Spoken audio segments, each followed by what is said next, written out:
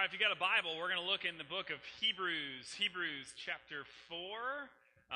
If you got a phone, you can look on the YouVersion app. My notes will be on there as well. Hebrews chapter 4, we're going to be this morning.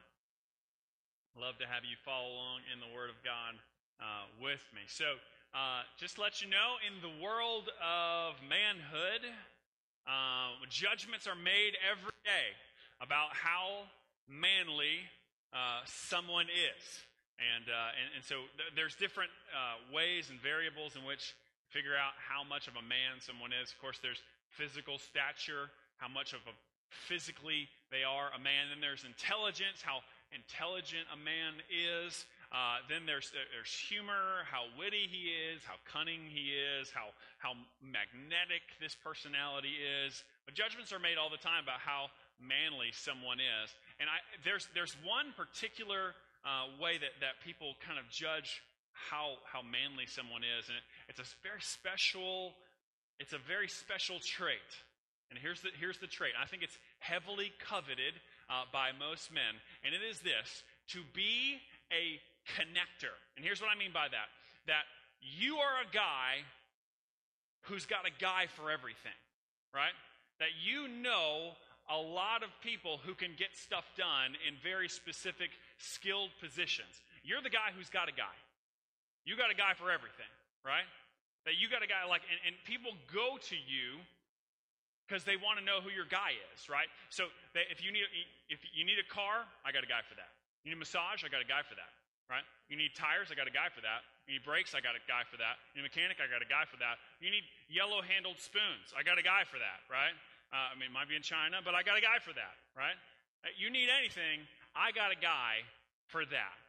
Like, I am the connector, and you got a guy for everything. This is a person that kind of holds the social fabric of the community together because he functions as this like grand central station of information, right?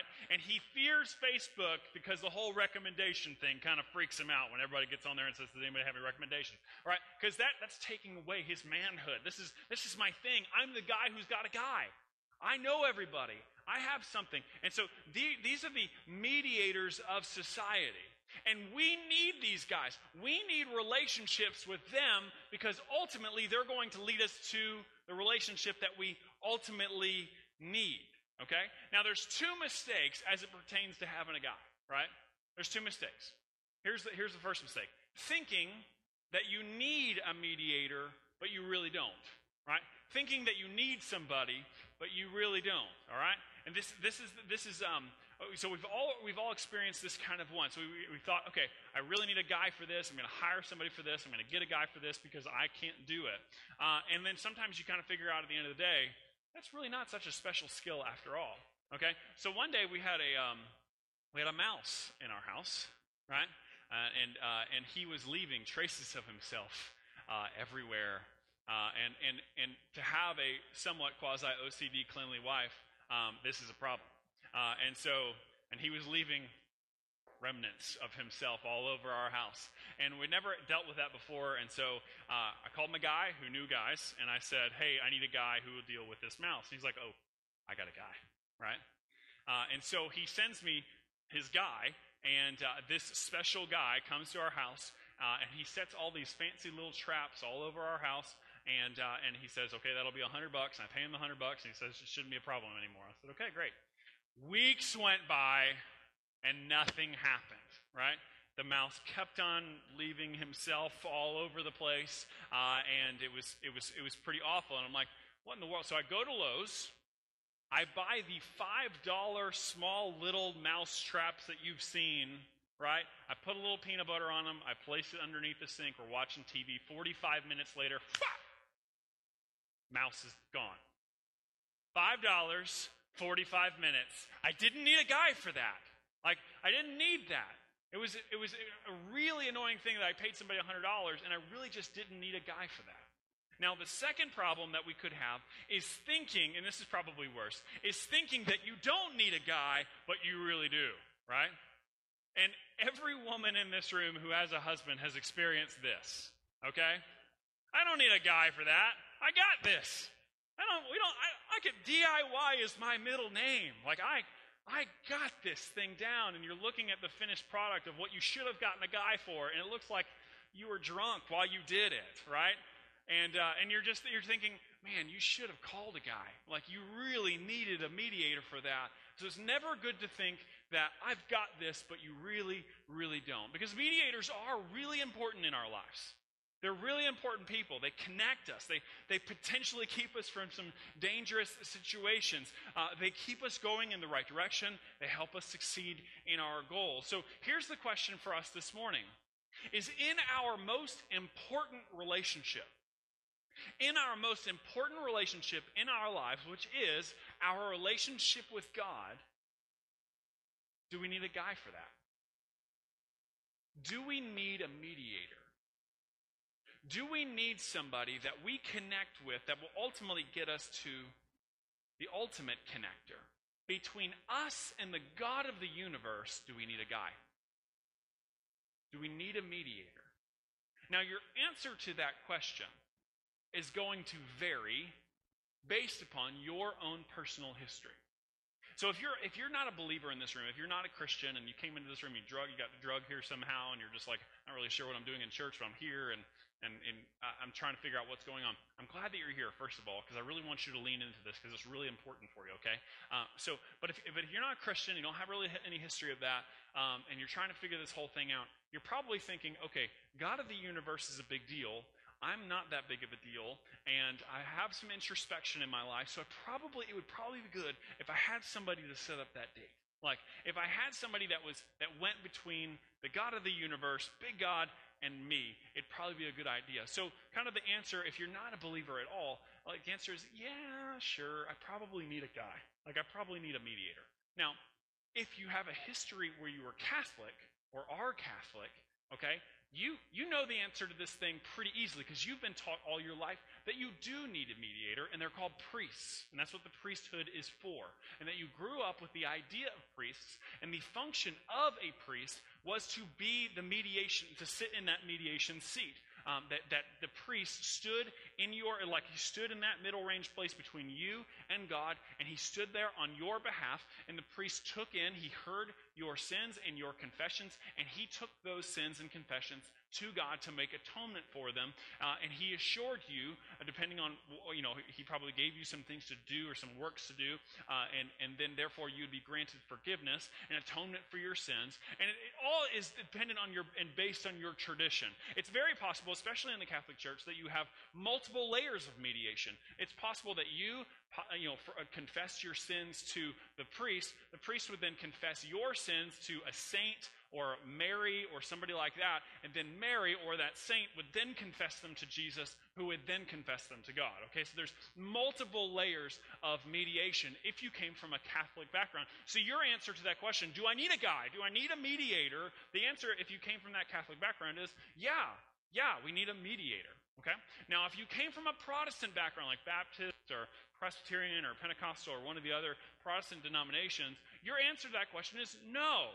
I've been taught all of my life that I don't need anybody to speak to God on my behalf, that I can go directly to him, and I can bring all of my requests directly to God, and I don't need a guy, and I don't need a priest to make atonement for my sins, so I'm good. I don't need a guy. So all of that is dependent upon your history, and you might answer that question in different ways. And so really the question is, do we need a connector? Do we need a mediator? Do we need a priest? Do we need a guy that gets us to God? And I think the Bible has some answers for that, okay? So in the Bible, these people are called priests. So similar to the Catholic tradition, these people are called priests, and they're found in the Bible very on in the book of Genesis. You don't have to turn in the book of Genesis, but the first occurrence that we see of a priest in the Bible is this guy called Melchizedek. And he's a very mysterious character in the Bible. He's not there for very long, but Abraham has this encounter with this guy named Melchizedek. And he comes into the scene, and all that is said about him is that he is a priest of the Most High God. Okay? And what he does is he blesses Abraham, he blesses his family, and says that you are going to be the founder of this nation of God. And Abraham then takes 10% of what he owns, and he worships God, and he gives 10% to the ministry of Melchizedek. So if you're wondering where we get the tithe from, this idea that we should give 10% of our income, you can thank Melchizedek, okay? This guy in Genesis. So that's the first occasion that we have of a priest. Now, we're going to fast forward the tape a good bit, where we're going to get to the people of Israel now have been founded by Abraham, Isaac, and Jacob, and they grow to be a big nation, and they're in the nation of Israel, and then Moses leads them out of enslavement, 400 years of enslavement, and Moses leads them out, and Moses begins to put together the books of the law, what God has said as to how the people of God are going to be governed. There's an entire book of the Bible called Leviticus that deals with the priestly order. What are the priests supposed to do? Okay? And so and it gives very specific instructions about the Levites. Now, the book of Leviticus is named after the Levites. So you have 12 sons of Jacob, which become the 12 nations of Israel. Now, 11 of them, I know this is kind of getting in the weeds a little bit, but it's kind of important. 11 of them had land or territory. There was one of them, one nation, that was not given any land, and they were the Levites. They were the priestly order, and everyone else was to give and provide for the Levites. Now, the Levites, their job was to take care of the temple, the sacred rituals of the people of God. They were to see after making sure that the people worshiped in the right way. They were the priests, and so they would bring their sons up to be priests in the Levite order, and their job was to take care of the temple, not unlike pastors or staffs of churches today, okay? But so it was their vocation at the time to deal with everything that happens at the temple. So it was their responsibility. Now, their primary objective, and get this, so their primary objective was to see over the sacrificial system, or the sacrifice system. That is how people were forgiven of their sins back in the Old Testament. They would bring an animal, an unblemished or perfect animal. They would bring that animal to the temple, where it would be slaughtered by one of the priests or one of the Levites, where all the blood would be drained out, and then it would be burned or sacrificed on behalf of the people. And that would symbolically mean that all of the sins of this particular family were going to be covered over by this sacrifice. It was a very bloody job that I'm thankful that I don't have to do today, right? Because that would be really tough. So they would, every day this would happen. Hundreds and thousands of people would come every day to the temple. They would bring an animal or a fruit sacrifice, and they would slaughter these things. It was a very bloody deal every single day. And that blood was given over to the high priest, where he would bring it into an inner court, where he would where it would be burned and sacrificed to the Lord. And so you have the priests that would handle all of the people, and they would be out on the outer courts of the temple. And then the high priest would take the offerings into the inner court of the temple, where only the priests could go. The other people, the common Israelites, could not go into the inner court because they were not righteous enough. Only the priests were righteous enough. Only the priests were allowed to go closer to where the presence of God was located. And then there was another room called the Holy Room. Okay, the Holy Room, where only the high priest could go. So only the highest priest could go, where he would bring the sacrifices of the people, and he would do this on a weekly basis. Now, there was one day a year, and you might have seen this on your calendar. It's the Day of Atonement, Yom Kippur, on a Jewish calendar. And that was the Day of Atonement, where that one day a year, that one high priest, the highest of the high priests, he would go and sacrifice something on his behalf, because he was a sinful man as well. So he would make a sacrifice to atone for his own sin. And then he would take the blood of a spotless lamb, and he would enter into a special room that was called the Holy of Holies, or the holiest place. And that was a special room where the Ark of the Covenant, or the presence of God, was located. And in that room, that man, only one time a year, for one day, for a very small amount of time, he would enter into that room, and he would sprinkle that blood on top of the Ark of the Covenant, or what's called the mercy seat, and that was to take away the sins of the entire nation of Israel for 1 year. And then he would quickly remove himself, not to come back there for an entire year. And that's the job of the priest. No one could do it except for that one righteous guy. He had a birthright, he was a Levite, he was special, and he was righteous, and he was the only one who could go to get the forgiveness of sins. In the Old Testament, if you were an Old Testament Jew, you really needed to know that guy, because you couldn't do it. You were not holy enough. Now, you might be looking and hearing about that story and think, man, I'm glad we don't do that anymore. Like, I'm glad that the church has modernized a good bit, you know? And I'm glad we've moved on. I'm glad we don't do that sacrificial system anymore. I'm glad that we outsourced all of that to somewhere else. I'm glad that I don't have to go to Jerusalem. I'm glad I don't have to do that anymore. I'm glad we've modernized, right? But here's the deal. That's not exactly what happened. It's not as if we've just kind of moved on. It's not as if we've modernized or outsourced this, okay? All of the rituals that I just said, you might even say, that's not what Christianity is anymore. But here's the deal. Not exactly what happened. Everything that I just said about all of those rules, and there's hundreds of more of them, right? All of those rules and all of those rituals were ordained by God. They were written down in your Bible. You can read every single one of them. They were given to us by God, and they were law. And God doesn't make mistakes. And God isn't doing a do-over with the church. God still needs those laws to be in place. Why? Because God doesn't change. The Bible tells us very specifically that God, the same God of the Old Testament, the same God that wrote all of those laws about the Levitical priests and all that stuff, it's the same God, and he doesn't change. It's not like he said, oh, well, that didn't work very well, so I'm going to step back, my bad, and we're going to go with a different system. That's not what happened.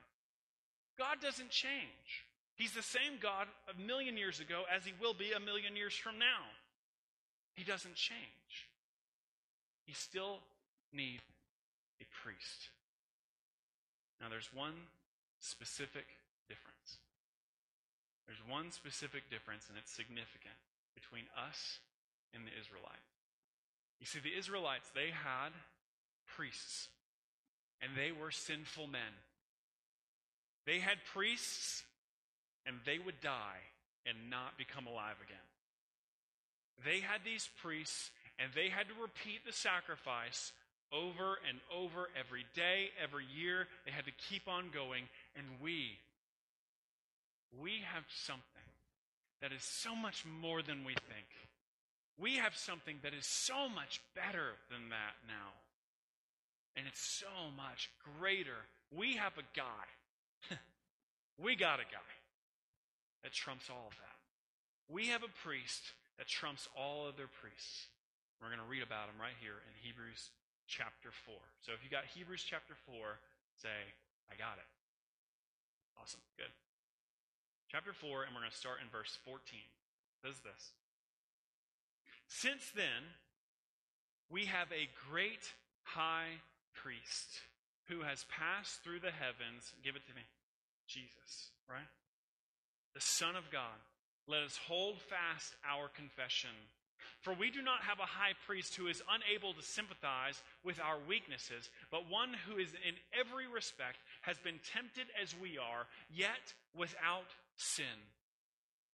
Let us then with confidence draw near to the throne of grace, that we might receive mercy and find grace to help in our time of need. So to answer the question, do we need a guy? Do we need a priest to connect us with God? Do we need a mediator that will redeem our relationship with God?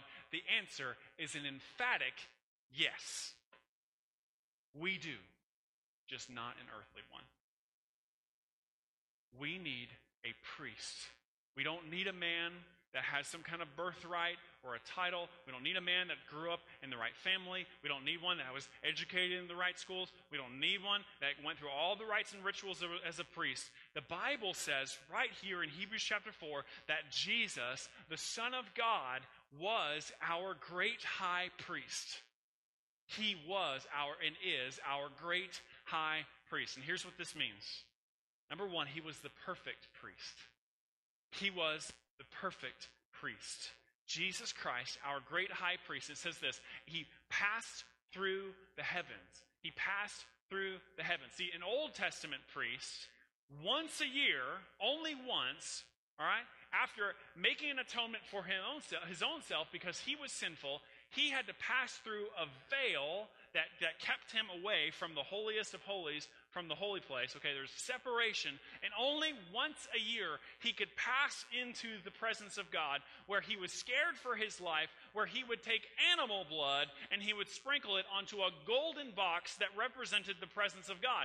Jesus, more than we think, much better, sheds his own blood as the Lamb of God and then goes to the presence of God to stand in front of God himself, not a symbol, not a room, but goes into heaven before the Father himself, displays himself and said, I made atonement for all of them forever. And no longer do we need some priest to ritually say, I'm going to sprinkle animal blood on a box. But we have this perfect priest, shed his own blood. He now stands in front of the Father and makes atonement for us forever. So not only is he the perfect priest, he's the perfect person. He is the perfect person. He's the perfect person. Every other guy was sinful. Every other priest was imperfect and broken. Every other priest pretended to be holy. He pretended to be righteous, but far from perfection. Nowhere close to perfection. You see, Jesus, in verse 15, I love this, he was able to sympathize, I love this, able to sympathize with us because he was tempted. He was tried in every single way. He became a man just like you and I, and he was tempted with the same exact problems, if not worse, excuse me, and suffered through the same circumstances, and probably worse than all of us put together. He knows our difficulty. He knows our pain, if not worse. He knows our grief. The Bible says that when Jesus came upon the funeral of one of his good friends, Lazarus, that the Bible says that Jesus shuddered. That he shuddered and he grieved, just like you and I. If we lost our friend, that we would shudder and grieve. That he felt that kind of pain, that he sympathized with us, right? And he knows our anxiety.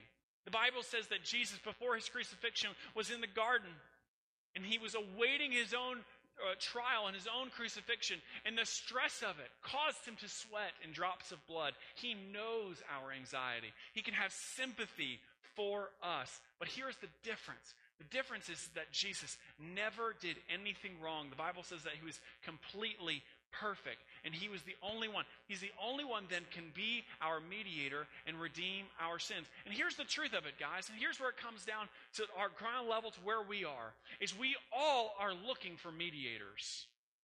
We're all looking for someone who's going to take away the pain, who's going to take away our shame, who's going to take away our grief, who's going to take away our anxiety. We're all looking for those. And I don't know whether it's money. We might be striving after money, because if I had enough money, I wouldn't be so stressed. We might be striving after that relationship. I need this boyfriend. I need this girlfriend. I need these relationships, because if I had those would be mediators for me that would make me feel better. If I had my house, if I had a car, if I had all this stuff, if I had the right job, if I had all these things, if I had the right mediator, then I would be fine. But all of those are broken. Even your spouse, and certainly your kids, they're all broken. And they're poor mediators. They will never ultimately give you what you want. But Jesus, who sympathizes with us, who is there with us, who knows our grief, knows our anxiety. And he is saying, listen, you need to get rid of all the ifs, because all of those are going to be broken one day. And you need, I am here for you right now. I know you. I walked in your shoes. I sympathize with you. And here's the deal. I went through everything that you went through and worse, and I never turned away from the Father. I never sinned. I never became broken. And that's why you can rely on me. And I am with you until the very end. And this is the last one, number 3. Jesus is our perfect provision. Jesus is our perfect provision. It says this in verse 16, let us then with confidence draw near to the throne of grace, that we may receive mercy and find grace to help in a time of need. See, here, listen to the language there. Draw near with confidence. Now, think about this. Just think about it. I know that we're not Old Testament Israelites, okay? So none of us have we've never been to the temple, old sacrificial system. None of us have ever done that, okay?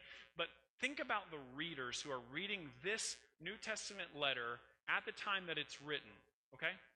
And it says this, with confidence, we can approach God. Think about that. All they've known their entire life was that this one holy man with a pedigree, with an education, and he was perfect in every single way. Only he can stand before God. I can't stand before God. I have to be way out on the outer court. I can't even get close. But this one guy once a year can approach God.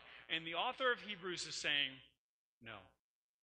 Because of Christ, our great high priest, we can with confidence approach, and here it is, the throne of grace. And most of us think that God's throne is this throne of wrath, that he's just going to boil us alive, like he's just there to slap us down. But Hebrews says what? It's a throne of grace.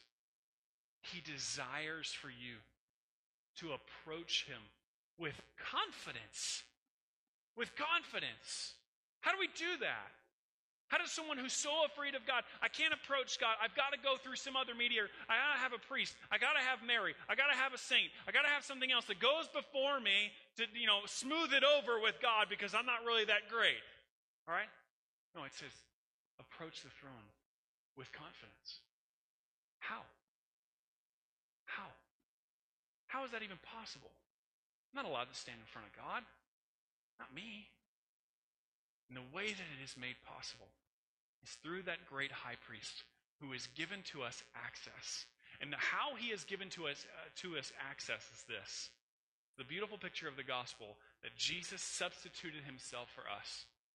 That literally we switch places. Most of us completely understand the idea that Jesus died for us on the cross, that he took our place, and that's substitution. But here's the glory of that substitution. Not only did he take our place on the cross, which is the essence of the gospel, he also gave all of his righteousness to us. So we're not neutral anymore. Most of us think, okay, well, my sins are forgiven. I'm just kind of neutral with God. That's not exactly the gospel. The gospel is that he took away our sins, but then also he gave to us his own righteousness. So when God sees us, he sees his child. And so who can confidently come into the throne room of the Father? Well, their child can. They can come with confidence. They can come as many times as they want. It says this in 2 Corinthians 5:21. For our sake he made him to be sin who knew no sin, so that in him, here it is, this is the exchange, so that in him we might become the righteousness of God. Access. It's access that he traded places with us. So, do you need a priest? You're dadgum right you do. And his name is Jesus. And he desires and longs to be the one who stands between you and God the Father. And he wants to say, this is my child. I died for him. He is mine, and now what you see is my righteousness inside of him, inside of her, and it gives you access to the Father. And if you've never had that type of access, today is the day to get that right with Jesus. And you can have it today through a relationship with God. And so at the end of this service, we're going to have a time where you can respond and you're like, I don't even know what that means. I don't have a lot of answers. That's okay. We just want to pray with you. We want to teach you more about what this means, how you can become a Christian, how you can stir the waters of baptism in May.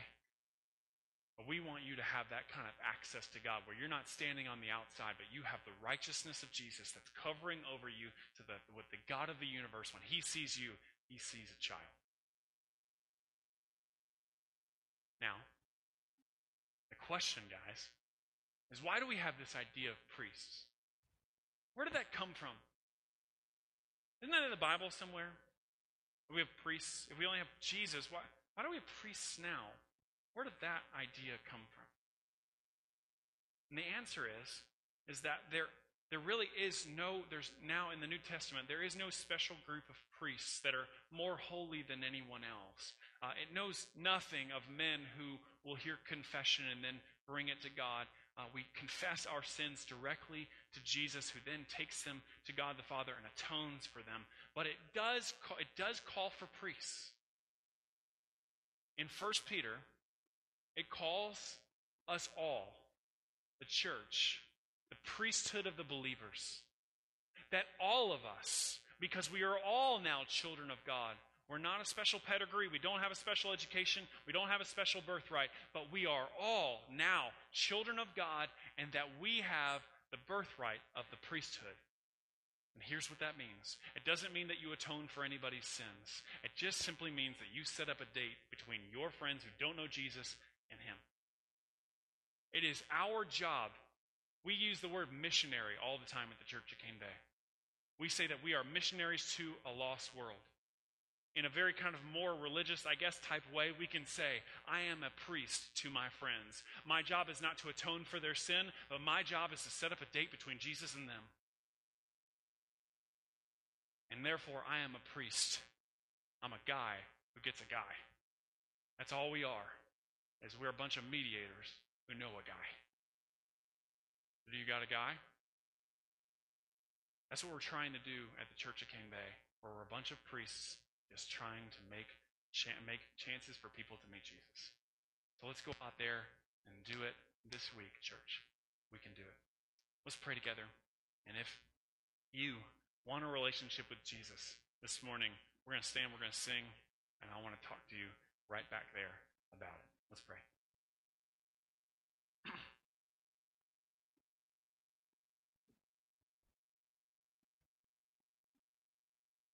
Father, there are those in this room that I know they don't have a relationship with you.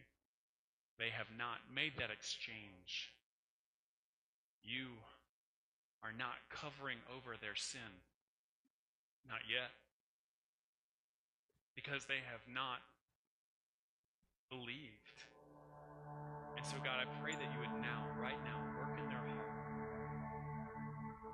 Allow them to have the courage to say that they need you. Allow them to have the conviction and know that they desire for their sins to be forgiven. Help them to respond. So, Jesus, thank you for being our great high priest. Thank you that you did not leave us just to languish in our own sin. Thank you that we don't do this bloody animal sacrifice anymore, that you for once, you one time gave your life away, that you shed your own blood forever and ever, and that is the only atonement that we need. So God, thank you for Jesus. I'm thankful that he gave himself up for me. Thank you that it is just a ton of it's an act of recklessness. It doesn't make any sense. Why would you give your perfect son for a sinful people? It's overwhelming, Father. It's good. And I love being overwhelmed by your love. God, I pray if there's those who desperately need you, that they would walk, they would move from their seat, come to a relationship